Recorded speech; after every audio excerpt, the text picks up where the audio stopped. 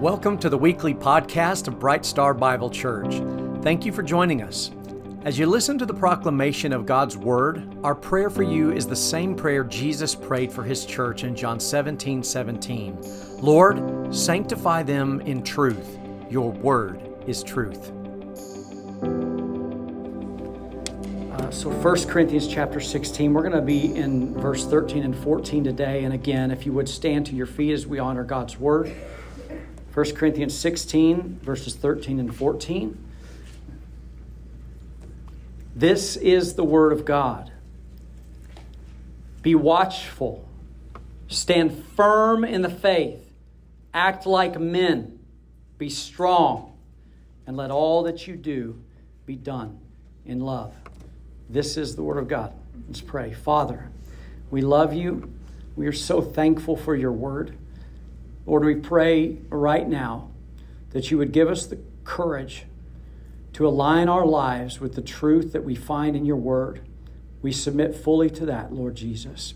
And we ask you to continue to transform us from glory to glory into the beautiful image of your Son.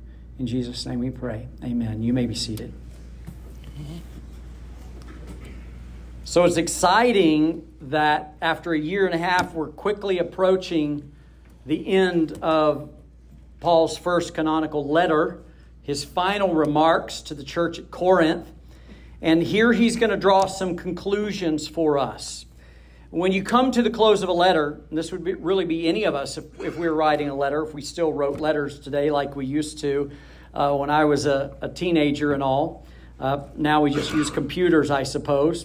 You want to make your final points succinctly, and you want to put a final exclamation point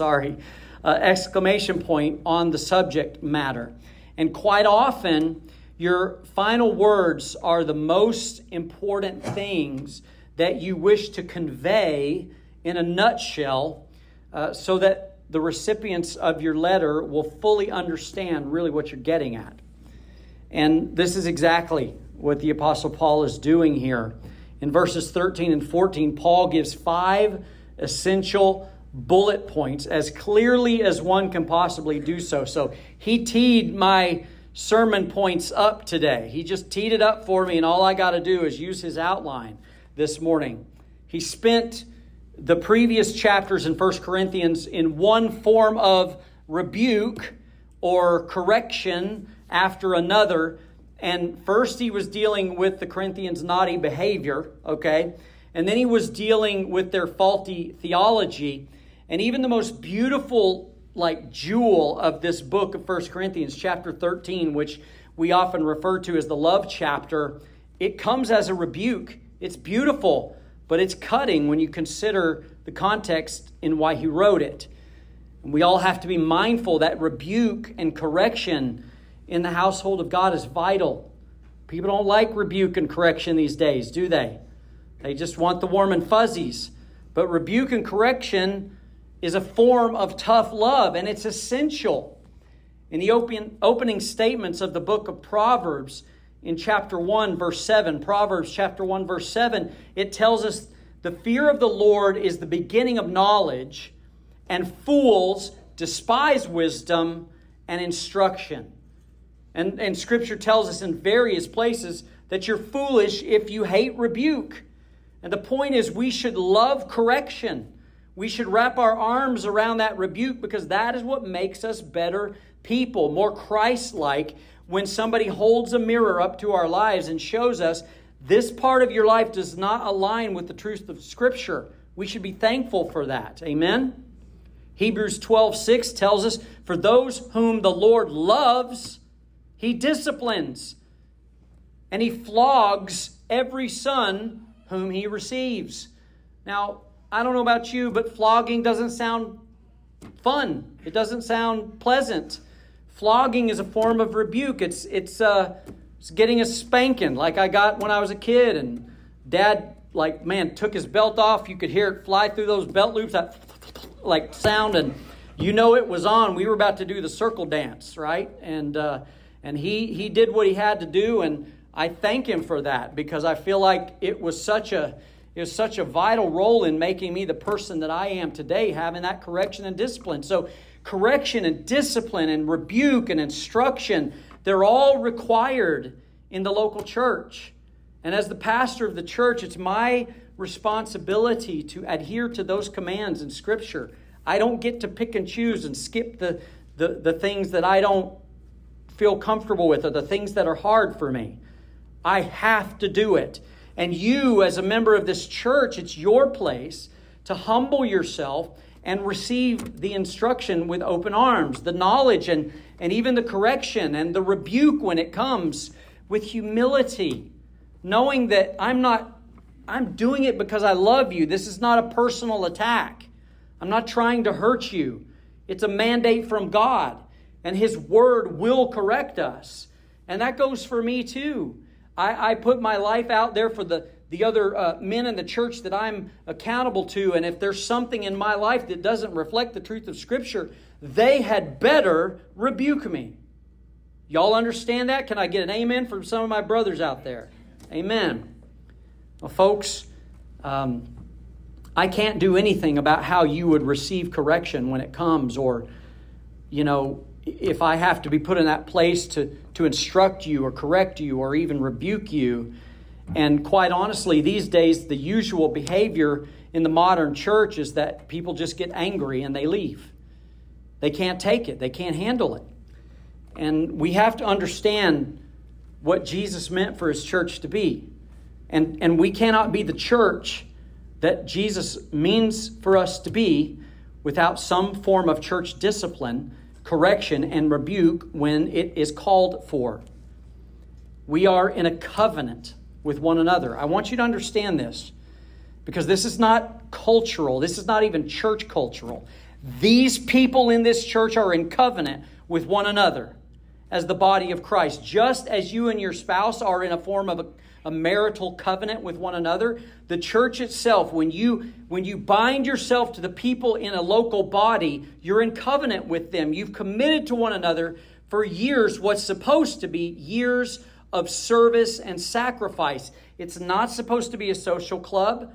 We're entering into that bond of grace under the banner of love in Jesus Christ together. And please understand the importance of that. And quite honestly, each and every one of us have to check our heart. If you face correction, here's the deal. Will you get angry and just abandon everybody in this room that you actually say that you love? Or will you accept the tough love, just like you do in a marriage? We say for better or for worse, right? For rich or for poorer. It's the same kind of thing in a local body of Christ. You can get mad at me. Let's walk through it together. Let's figure it out. Let's love one another the way that Christ intended His church to love one another. Amen? We have the choice to humble ourselves, to receive the instruction, to receive the correction. And if we will do that, if we will walk through that tough love, it will mold us, it will transform us, it will make us better for the sake of the entire church body. All of us. Like, we have to get to the other side of the storm before we realize the beauty in the whole situation. But we have to be tough enough and committed enough to walk through that step by step and get to the other side. Amen? So I would ask you to consider that today. Problems are going to come. It's inevitable. We're people, and sometimes we're stupid, okay? And we're very selfish. And we all make dumb decisions, I myself included. So, will you pray about being committed to this local body for through thick and thin, rich or poorer, okay? For as long as the Lord would have you here. Amen? So, Paul has spent the majority of this letter of 1 Corinthians in this rebuke or correction mode, okay? And he's bringing the whole thing to like a fine razor sharp point. And each of these precepts that we're going to be discussing, it's actually being drawn from the previous chapters in 1 Corinthians in order to clarify the main points of correction so that this local church can repent of where they've fallen short and then grow from there. That's the whole point. So these 5 points sum up what it means to be a productive church body, to have a permeating witness within the body, the local body, and outside the walls of the church, and to be a powerful church. And so thus I've named this sermon, Precepts of a Powerful Church. Precepts of a Powerful Church. Now, hopefully you're taking notes. The first precept that we're going to cover today is be watchful. Be watchful. The Greek here is the word gregario, which is to be awake, to keep watch, to be vigilant, to be alive in a figurative sense. And this word is actually used 22 times in the New Testament. And of course, it's not always used in exactly the same way, but the variations give us a clearer understanding of what the word actually means, of what it means to be watchful, to be vigilant, okay? Remember, the Corinthian believers were all over the place in their behavior and their doctrine. And had they just been watchful, for false teaching and sin issues and all of that, they could have circumvented so many of these issues that they were facing. Just by being watchful alone, they could have avoided it. So as you survey the use of this word in the New Testament, you actually find 6 areas of our walk with Christ in which we should be watchful or on the alert or vigilant, okay? So under the first point, number 1 is be watchful. There's going to be 6 subpoints here, all right? And I want to point out today these 6 under that first heading of be watchful, because these have real life application for all of us. So the first one, and we'll say since number 1 is be watchful, we'll just go A, B, C, D, okay? So the first one is A, we are to be watchful of the schemes of the enemy. We are to be watchful of the schemes of the enemy. 1 Peter 5, 8 through 9. 1 Peter 5, 8 through 9.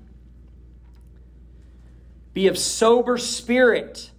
Be watchful. Your adversary, the devil, prowls around like a roaring lion, seeking someone to devour. But resist him. Listen to this. Firm in the faith. That's going to be important as we go further in the passage. Knowing that the same experience of suffering are being accomplished among your brethren in the world. So real time, right now, you're not the only one suffering. You're not the only one going through a trial. You've got brothers and sisters in Christ out there walking through the same thing. But you be watchful. You be alert. The forces of darkness are bent on derailing you in the process of your sanctification. And they will manipulate you and use your weaknesses against you. Are you listening? If you're already a believer, the next best thing that those forces of darkness can do is disqualify you and put you out of the fight of faith and leave you over on the sidelines. So be watchful. The way they do this is by appealing or attacking your flesh. As 1 John 2:16 warns us, 1 John 2:16, it says, "For all that is in the world, the lust of the eyes, the things that we see." Now, this is reminiscent of Eve in the garden. She looked at it. It looked good for food. It looked pleasing and looked like it was good to eat, okay? The lust of the eyes, the lust of the flesh, and the boastful pride of life. It's not from the Father. It's from the world. Any kind of lust in those areas of your life, that's not from the Father. That's the spirit of the world. For all that is in the world, it says. All that is in the world. And this actually leads us into the second area in which Scripture compels us to be watchful. So B, we are to be watchful against temptation. Watchful against temptation. In Mark 14:38, Mark 14:38, Jesus told his disciples this, our Savior, these are his words, "Keep watching and praying that you may not come into temptation." You don't want to fall to temptation? Keep watching and praying. He says the spirit is willing, but the flesh is weak. You need to understand the limitations of your flesh. I like what, I love it when Scripture says, flee youthful lust. Like, run away from it. The thing that kept me pure as a kid when I was a teenager, I knew that is a place I do not want to go. I know that's a young lady I'm not going to hang around. Like, I knew my limitations. I knew what was going to keep me pure, and I didn't allow myself to be around the wrong crowds, the wrong people, the wrong places, because I knew those are the places I fled from. I didn't want to have anything to do with it. I would suggest that you look at your own life and do the same. Steer clear of those areas in which you know you might stumble or even fall. Keep watching, keep praying, a continual, perpetual watching and prayer. The enemy is crafty and subtle, and sin leaks in through the cracks in your life. So often the cracks that you don't even know exist, the cracks that you don't even know are there, he knows it. And Jesus prayed, remember we read it before we began this morning, lead us not into temptation, but deliver us from the evil one. And that should be your prayer. Keep watch, pray, and rely on God, or your sin will seep in while you are unaware and potentially cost you everything. C, letter C. We are to be watchful against an apathetic attitude. We are to be watchful against an apathetic attitude. Mediocrity, a hard heart, an uncaring attitude, caring only about yourself and your family. This is just as devastating, or can be, and rebellious in the eyes of God as other sin. If you are apathetic, indifferent, insensitive toward your brothers and sisters in Christ, then you are honestly at great risk of falling into deception. You may think that you are spiritual. You've got it together. You may think that you have true life, when in fact a major sign that you do not is the lack of care and love for your brothers and sisters in Christ, first and foremost, and others out in the world who may be in need. If you remember in our recent study of the church of Sardis, in one of Christ's 7 letters to the churches in Revelation, I want to read this passage again from Revelation chapter 3, and I'm going to read 1 through 3. Revelation 3, 1 through 3. Once again, Revelation 3, 1 through 3. And to the angel of the church in Sardis write, this is what he who has the 7 spirits of God and the 7 stars says, I know your deeds, that you have a name, that you are alive, but you are dead. You have a name that you're alive. The reputation that you're putting out there is that you're alive, but you are dead. Verse 2, what does he say? Wake up! Wake up! Strengthen the things that remain, which were about to die. For I have not found your deeds complete in the sight of my God. There's work to do. Wake up. There's more to do. So remember what you've received and heard. Remember the gospel. Keep it and repent. Therefore, if you do not wake up, I will come like a thief, and you will not know what hour I come to you. Here Christ Jesus likens apathy to slowly dying. They believe they're alive, but in fact they're dying a slow death. And he says, wake up. Bolster the things that you know to be true. But because of your attitude, they are dying within you. You must repent. You must remember the power of the true gospel. Why it changed you in the first place. Hold to those things. Keep them. Again, the dire consequences of not waking will result in missing out on Christ completely, all because you are unaware and you fell asleep. It's funny, I don't see anybody being drowsy today or nodding off. Everybody seems to be awake. This apathetic attitude it's a danger for all of us in this culture. We want to protect ourselves. We want to insulate our families, don't we? But I got to say, this is not God's design, and it's unwise. Some of you, your personality makes this aspect of your walk very difficult. And I'm looking at all the introverts in the room. When we first started a Bright Star in Texas, we had Introverts Corner. And during BRB, we said, you guys can go back in Introverts Corner and you don't have to talk. You don't even have to look at each other. Just go stand back there in the corner. And it was kind of tongue-in-cheek. It was a joke. But I understand that there are some of you who it's very difficult for you to put yourself out there. It's very uncomfortable for you to talk to people and be vulnerable with other people. But, so you're naturally not a touchy-feely person. But here's the deal. That's not an excuse. It's not an excuse. Because we all have varying weaknesses. And even in this case, it is in our weakness. Listen, it's in our weakness that Christ shows himself mighty. Christ shows himself strong in your weakness. Give that to him and let him grow you in that weakness. These areas of natural vulnerability are exceptional opportunities for Jesus to show his strength in you and for the benefit of the entire church. D, letter D. We are to be watchful for false teachers. Watchful for false teachers. 2 Peter chapter 2, verse 1. 2 Peter chapter 2, verse 1. Very clear statement.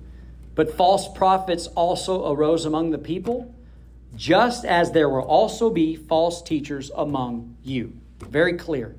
They will secretly introduce destructive heresies, even denying the master who bought them, bringing swift destruction on themselves. We see this right here in 1 Corinthians. Remember the Lord's Supper and people acting out, calling them spiritual gifts, and all of a sudden, out of the crowd, someone yells out that Jesus is accursed. How in the world does that happen? Well, you've opened the door. Paul says you've drank of the cup of demons. You bought into heresies. There are actually demonic forces working within the ranks of the body of Christ. And that's what he's warning against here. And my family and I, we were talking about this just yesterday. We often in the church today, we use terms to describe things that are nowhere to be found in Scripture in that particular context. We use language and have practices that undermine the sufficiency of Scripture. They actually contradict what the Bible says, but because it's accepted and widespread in church culture, that's the language that we use. And everybody does it. And you're sitting there thinking, why do we say that? Why do we talk like that? That's not even scriptural, right? We're clamoring at times for revival to such a degree that we throw the doors open and we accept anything that's labeled a move of God. And biblical discernment then goes right out the window. And biblical discernment, folks, is a command. We must be biblically discerning. We must judge the fruit that a movement of God would offer. You can't tell if something's a revival in the midst of whatever that movement is. You must wait and be patient and discern and see by the bearing of the fruit whether or not it's an actual revival and whether or not it's an actual move of God. As the church of God, we do not want a false manufactured type of revivalism. If we want revival, we want genuine revival. And when God brings revival, when God moves, it's undeniable that it's God moving. It's undeniable to those who would be against it, and it's undeniable to those who are a part of it. Jesus healed right in the face of the Pharisees and the scribes who denied everything that he did, and they even went so far as to say, well, he's casting out Beelzebub by the power of Beelzebub. How silly is that? So, biblical discernment is so important. And I know that there's a lot of folks out there judging people who want to be faithful to Scripture and be biblically discerning, but don't let that get to you. Church culture is not our standard. what the majority of Christians believe out there is not our standard of truth. God's Word is the standard of truth. This sort of attitude comes as no surprise, though, if we actually know Scripture. In 2 Timothy chapter 4, 3 through 5. 2 Timothy 4, 3 through 5. Look, what's incredible about God's Word are these prophecies that tell us far in advance this is what's going to happen. You read Romans 1? Have you studied that passage?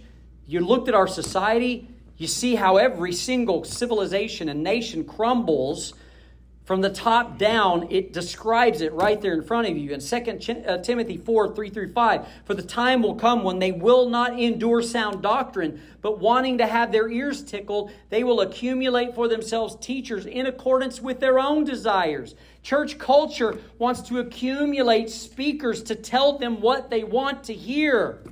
Only the true, genuine body of Christ, His true disciples, seek to know the words of God and God's Word alone. It says they will turn away their ears from the truth, and instead they will turn aside to myths. Verse 5, but you, here we go again, be sober. Be sober in all things. Endure hardship, what I was talking about earlier.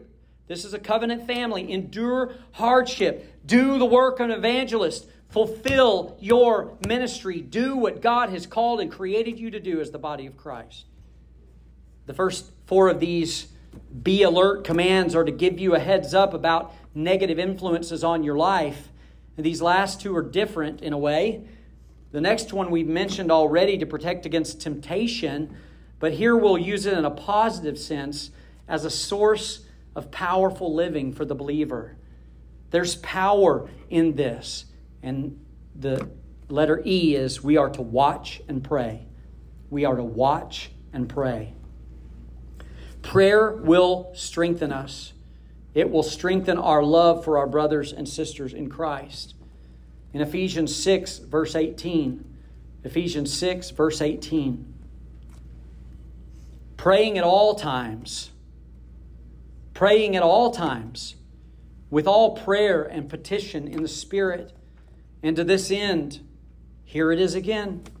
Being on the alert. Being on the alert with all perseverance and petition. For who? For all the saints. Pray for all the saints, having no regard for those in this room, avoiding relationships, keeping your brothers and sisters at arm's length is actually sinful behavior. The best way to combat that attitude, folks, listen to me, is to make a list of every family in this church. And you can just do couples, you can do the head household, whatever. But pray for them daily, if not that, at least weekly. Put it up on your wall. Get on your knees and pray for your church family. It is impossible to have ill will towards another brother and sister in Christ when you are praying for them regularly, because you are praying on their behalf. You are praying for their betterment. You are praying for them to draw closer to the Lord.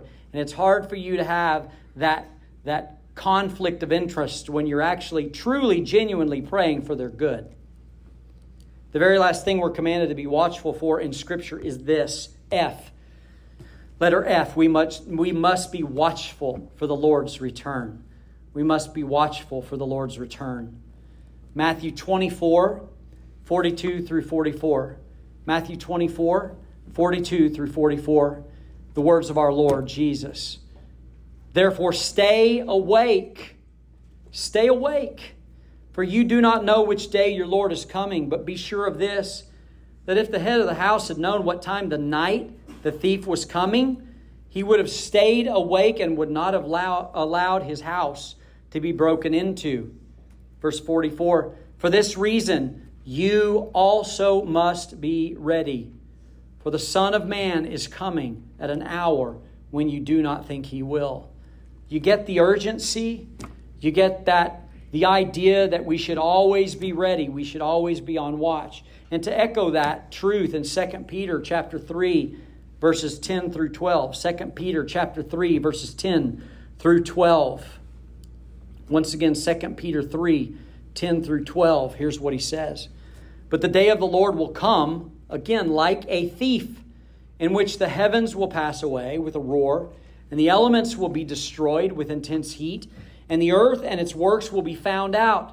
Since all these things are to be destroyed in this way, what sort of people ought you to be in holy conduct and godliness, looking for and hastening the coming of the day of God, because of which the heavens burning will be destroyed, and the elements will melt with an intense heat.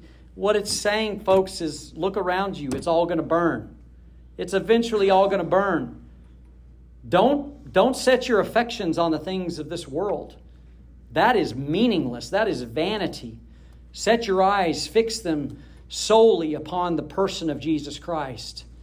Let Him be your treasure on this earth, and your reward will be in heaven. And just to give you a hint, your reward in heaven, more than having a family reunion with loved ones who've gone before, more than whatever reward the crowns represent or whatever, your reward in heaven is that you're with your Savior, Jesus Christ. Your reward is that you get to spend eternity with the one who shed His blood for you, and He took the wrath of His own Father upon Himself to save you from an eternity in hell. That's your reward. You get to be with your Lord and Savior, Jesus Christ. So whether we're alive and remain when the rapture takes place, whether we're here, whether our day of the Lord, because look, we've all got a day of the Lord, whether it's going to be the rapture, whatever it's going to be, whether it's the day that we take our final breath in this reality and we step beyond the veil of this physical world and immediately stand in the presence of Jesus Christ and we stand before Him, that's our day of the Lord. And it's coming soon. The Bible says your life is a vapor. It's here one day and it vanishes the next in light of eternity. Either way, Peter's question is potent. In light of that day, knowing that that's ahead, listen, ask yourself this question. What sort of people ought you to be in holy conduct and godliness? What is that truth? How does it bear an effect on your life? How are you going to live your life knowing that that day is ahead for you? And it's an eternal day. Okay, so those 6 be watchful mandates covers Paul's first point. So what about the other 5 precepts for a powerful church? And don't be looking at the clock. Don't worry, I can get through these next one fairly quickly, okay? Number 2. So we're past the letters. Now we're at number 2. Be firm. Be firm. We must stand firm in the faith. We've already heard that echoed in some scripture prior. We must be biblically discerning, recognizing the spiritually perilous times in which we live. We have to be biblically discerning, recognizing the spiritually perilous times in which we live. The church at Ephesus, Paul says they were being blown around by every wind of doctrine. Blown around by every wind of doctrine. They wanted spiritual fire, and so they accepted anything that came down the pike. My wife often says, quote, I don't jump on bandwagons. You can ask my girls. She says that often. She holds true to that. She doesn't do it on social media. She doesn't do it with the little pop-up cultural trends that you see, making their way through the population. She just doesn't do it. And I've actually learned a lot from her in that area. Number one, I don't really think anybody cares about me and what I looked like 25 years ago and, whatever.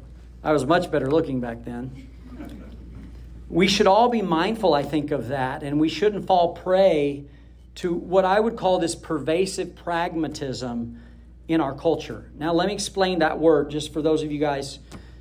Surely you know what pragmatism means, but for those of you who don't understand what I'm saying in this particular context, pragmatism, again, is basically like a cancer in the church. And it's the attitude of, if it works, it's okay. The ends justifies the means.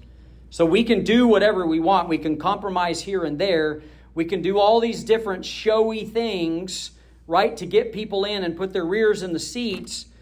And then, unfortunately, the result is so often we manipulate people into false conversions. And then we've got folks running around out there who are claiming to be Christians when in fact they were falsely converted because they weren't told the true gospel of Jesus Christ. It's the most dangerous kind of pragmatism out there, is the kind of pragmatism that we find in our churches. And here he says, stand firm in the faith. Stand firm in the faith. And it's essential for a church that is going to act in the power of the Holy Spirit. Christians who are weak in the faith, they don't persevere. All those folks, all my friends that came to that big pizza night with the evangelist when I was a sophomore in high school, and every single one of my classmates walked the aisle, raised their hand, cried, all that stuff. The next week we were back at school. They were acting the same way they acted the prior week before. They were still sleeping around. They were still doing all the things that they did 2 weeks ago before they supposedly had the Holy Spirit of God indwelled them. Really? You're telling me that the Holy Spirit of God can indwell someone? And then they just continue living in their sin as if nothing ever happened? I'm sorry, folks, that's not the way it works. They do not persevere. They won't take a stand on anything absolute, especially the sufficiency of Scripture. Scripture alone is the ruler, okay? Not ruler as in a king, ruler as in a yardstick. It's the measuring tape of absolute truth in this world, and especially for all believers. And if you have no standard of truth, then you will have no true faith. Your faith will be a sham if God's word is not the standard of truth. In Jude 3, Jude calls it the faith once for all delivered to the saints. In 1 Timothy 6, Paul says, I have fought the good fight of faith. Also in Paul's letter to the Philippians, chapter 1, verse 27, Philippians 1:27, he writes, only live your lives in a manner worthy of the gospel of Christ. Live your lives only worthy of the gospel of Christ. Who cares if you're worthy about anything else in this world? Live worthy of the gospel of Jesus Christ, so that whether I come and see you or remain absent, I will hear about your circumstances, that you're standing firm, listen, in one spirit, with one mind, contending together for the faith and the gospel. Again, this is what the family in the house of God should look like. We fight for the faith together. And if you don't love one another, if we can't even get that far, if you're apathetic towards one another and you have no standard of truth, how is it remotely possible to be in one spirit with one mind? How can you contend together if we are uncaring or if we all play by different rules of truth, of what's true and what's not? How are we going to have unity at all? We must have unity under the banner of truth itself, or there can be no unity. And the standards for this church are clearly defined in the Word of God. If we would only have the courage to believe them, to stand upon them, and yes, even to fight for them when it's necessary to fight for them. In 2 Thessalonians 2:15, Paul says, stand firm, and listen, hold to the traditions which you were taught. They're talking about what Christ taught and what the apostles taught. Those are the traditions he's talking about. It means the Word of God, the gospel. Hold to the gospel. Stand firm. Number three, be mature. Be mature. Now, obviously, Paul here says, act like men. That doesn't mean you ladies have to grow a mustache, okay? That's not what he's talking about here. He's referencing earlier in his letter to Corinth in imploring them to grow up and be spiritually mature. You are supposed to be spiritually mature. And early in this letter to Corinth, in chapter 3, verses 1 through 3, so it's 1 Corinthians 3, 1 through 3. Here's what Paul wrote. You guys remember this. We covered it, but I want to remind you. He says, brothers, I was not able to speak to you as spiritual men, but as to fleshly men, as to infants in Christ. I gave you milk to drink, not solid food, for you were not yet able to receive it. Indeed, even now you are still not able, for you are still fleshly. You are still fleshly. I wanted to treat you as spiritually mature, but you were infants. So I fed you milk because you were too immature for the meat of the Word of God. In this same book, in chapter 14, verse 20, 1 Corinthians 14:20, he said to them, brothers, do not be children in your thinking, but in your thinking be mature. In your thinking be mature. And it's painfully obvious when Paul's dealing with spiritually immature believers. He equates it to being fleshly. Spiritual babies are obvious and easy to point out as easy it is to point out real life babies. We have a real life baby in the church, okay? And just to be clear, babies have an excuse to act like babies because they're babies, okay? Real babies don't feed themselves. Real babies cry about everything. They need to be served. They need to be coddled. They demand your attention. They demand your time. Spiritually immature Christians have many of those same attributes of real babies. They seldom feed themselves. They whine and complain about the way we do this or do that, or this person or that person, what they said, what they didn't say. They want their needs to be attended to. They need attention. They need to be coddled. They are contentious. They make assumptions about others' motives. They cause divisions and factions in the church, just like we see the example of these believers in Corinth. Paul lines it out for us. Paul said they're babies, they're infants, they're offended, or they reject the meat of God's word and they only want the milk, or they're only able to handle the milk. You know, pastor, give me the yummy stuff. Leave the stuff that's hard to digest, those hard truths. Don't talk about that stuff. I don't want to hear that stuff. I want to have the feel goods, right? I want to have the warm and fuzzies on Sunday morning. And I want you to be encouraged when you leave here. But I actually believe there's as much encouragement in the rebuke in God's word as there is in the encouraging parts of God's word that make you feel awesome, right? But you see, their attitude is, I want what I want. And if I don't get it, I'm going to throw a fit about it. And it's pretty easy to point those folks out. They're just like spiritual toddlers. And again, babies have an excuse. Spiritual babies have no excuse. Paul says you're just being fleshly. That's what it is. You're acting in your flesh. Paul said to the Corinthian believers in chapter 4, verse 21, he said, if you don't shape up and repent, that he's going to correct them. That's a paraphrase, but let me read actually what he says. He asked them, kind of like my dad, you want me to get the belt? I can tell you the affirmative answer to that question for me. Here's what Paul says. What do you desire? Shall I come to you with a rod? Or should I come with love and a spirit of gentleness? I think we could all be affirmative in the answer to that as well. We'd rather not face the rod. I'd rather face gentleness. You see, Paul connects this lack of maturity to an actual lack of love. That's important to understand. Not just a lack of love for their brothers and sisters, but actually a lack of love for Christ.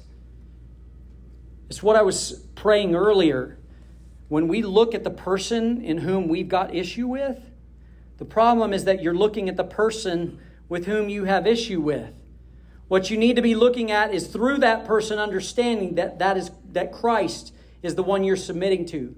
Christ is the one that you are serving. And the person in the middle is of no consequence as far as how they've offended you. Christ already paid for their offense on the cross. How dare you hold on to that? Amen? You see, maturity is an outward sign of a true inward change and an appreciation for God's mercy and grace that He lavished upon you. And the people that you are so often uncaring about, the people you're so quick to dismiss or question their motives, those are Christ's precious people. These are the ones he paid for with his own blood. So I want you to take a moment. I want you to look around the room. Look around the room right now. Go ahead and look around the room. I know it's a little awkward, but look around the room. These are the people that he bought with a price. These are the people that he shed his precious blood for. How should you treat them? How should you love them? You should love them the way that he loves them. It should reflect his love. Keep that in mind. And Paul says, grow up. Stop acting like babies. If you love Jesus, you will love his people. And every person in this room needs to know that spiritual maturity fleshes out in reality, in real-time sacrificial attitudes for one another. It is not about you. This body is not about you and service to you. And an immature believer grows the same way a baby grows. They have to start with the milk and they grow into the meat of the word. 1 Peter 2:2 says, like newborn babies, long for the pure milk of the word so that by it you may grow. But you can't stay on the milk forever. Eventually you are going to have to digest the meat of the word of God. You shouldn't be a 35-year-old Christian still suckling a bottle of milk. Amen? The reality is that if you're rejecting the meat, you're a baby, and you need to first return to the milk of the word and accept that first, and then later you can handle the meat. So if you love God and his people, and this is the hard truth, if you love God and his people, you will strive to grow, and you will do whatever it takes to continue to grow. Number 4, be strong. Be strong. Now this one's tricky because the word strong actually means be strengthened. Be strengthened. And we don't have the means, you and I, to be able to do that ourselves. We can't strengthen ourselves on our own. What we can do is submit everything to Christ, pour ourselves out, humbly lay ourselves at his feet, and allow the powerful sanctifying work of the Holy Spirit of God to strengthen us. That's how it works.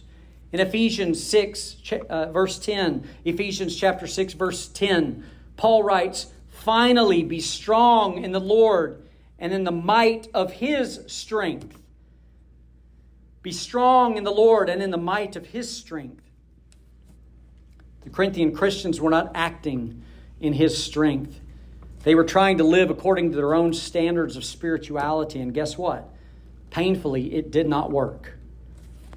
They had fallen into a beautiful self-deception that they were right and everybody else was wrong. So factions and dissensions and conflict followed in its wake. 1 Corinthians 3:3, Paul says, for you are still fleshly, since there is jealousy and strife among you. Are you not fleshly? Are you not walking like mere men? In chapter 10, verse 12, 1 Corinthians 10, verse 12, Paul warns those who are righteous in their own eyes, quote, therefore let him who thinks he stands take heed that he does not fall. I want to repeat that. Therefore let him who thinks he stands take heed that he does not fall. The cure for this sort of behavior is humility. Humility, and I cannot stress this enough. Humble yourself. Humble yourself often. Really, who do we think we are? In light of who Christ is, who do you think you are? Don't measure spirituality of other people by comparing them to you. What you need to do is compare yourself to Christ. That'll set you straight. And that'll make you love your brothers and sisters and have mercy and compassion on them even more.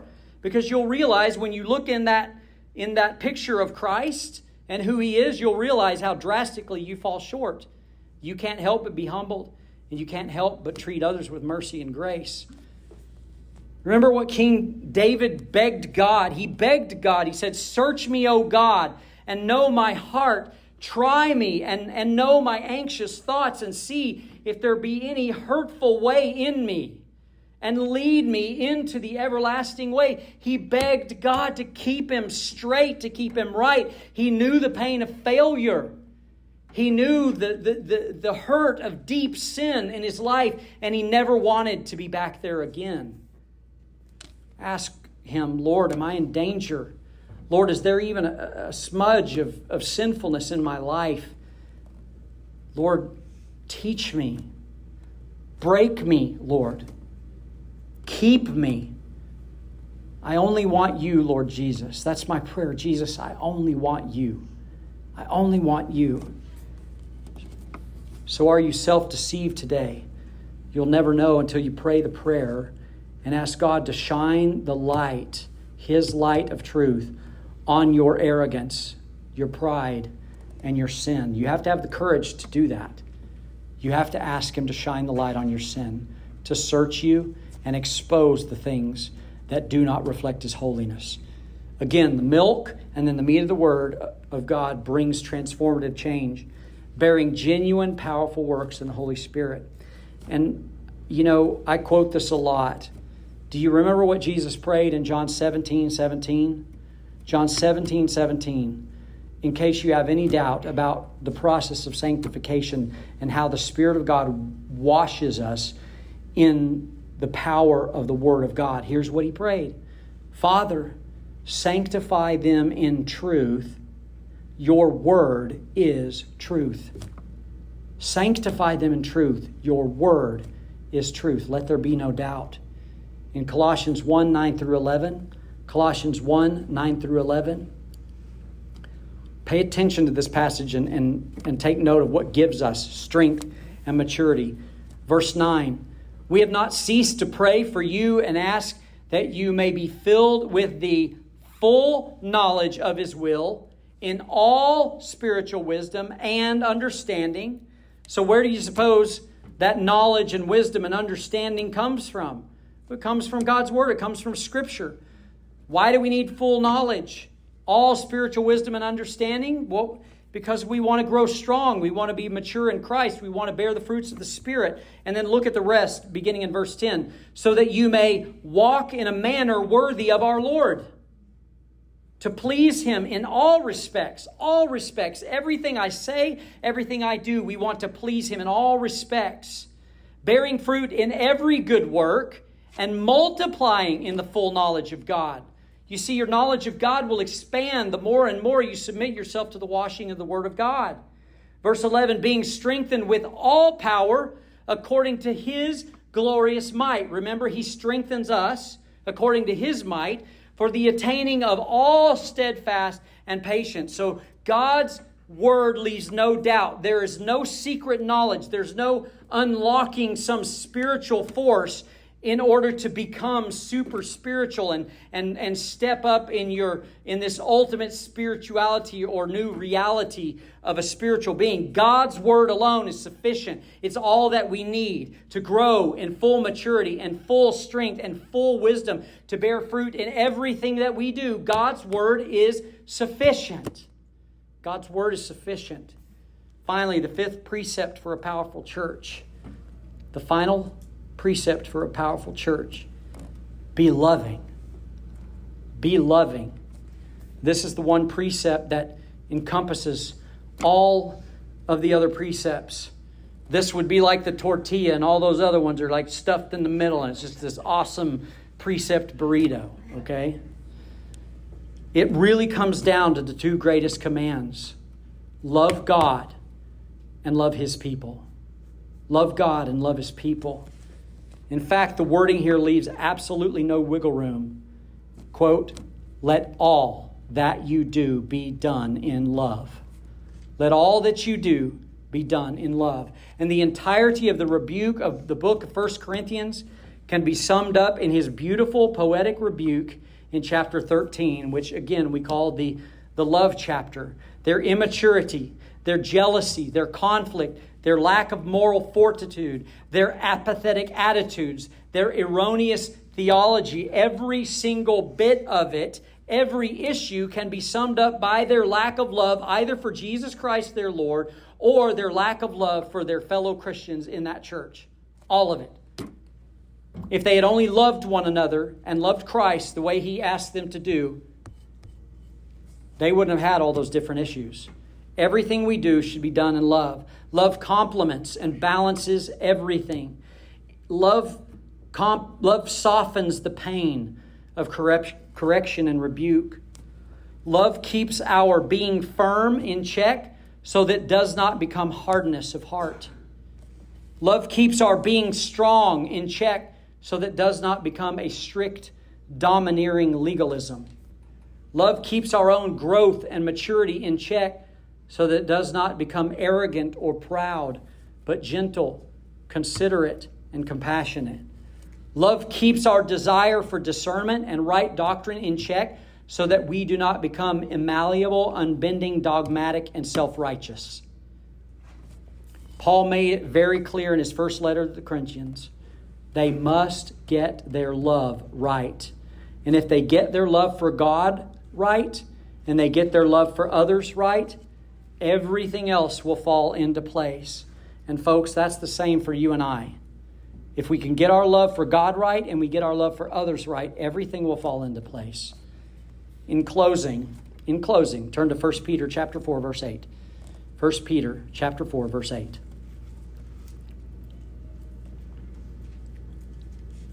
1 Peter chapter 4, verse 8.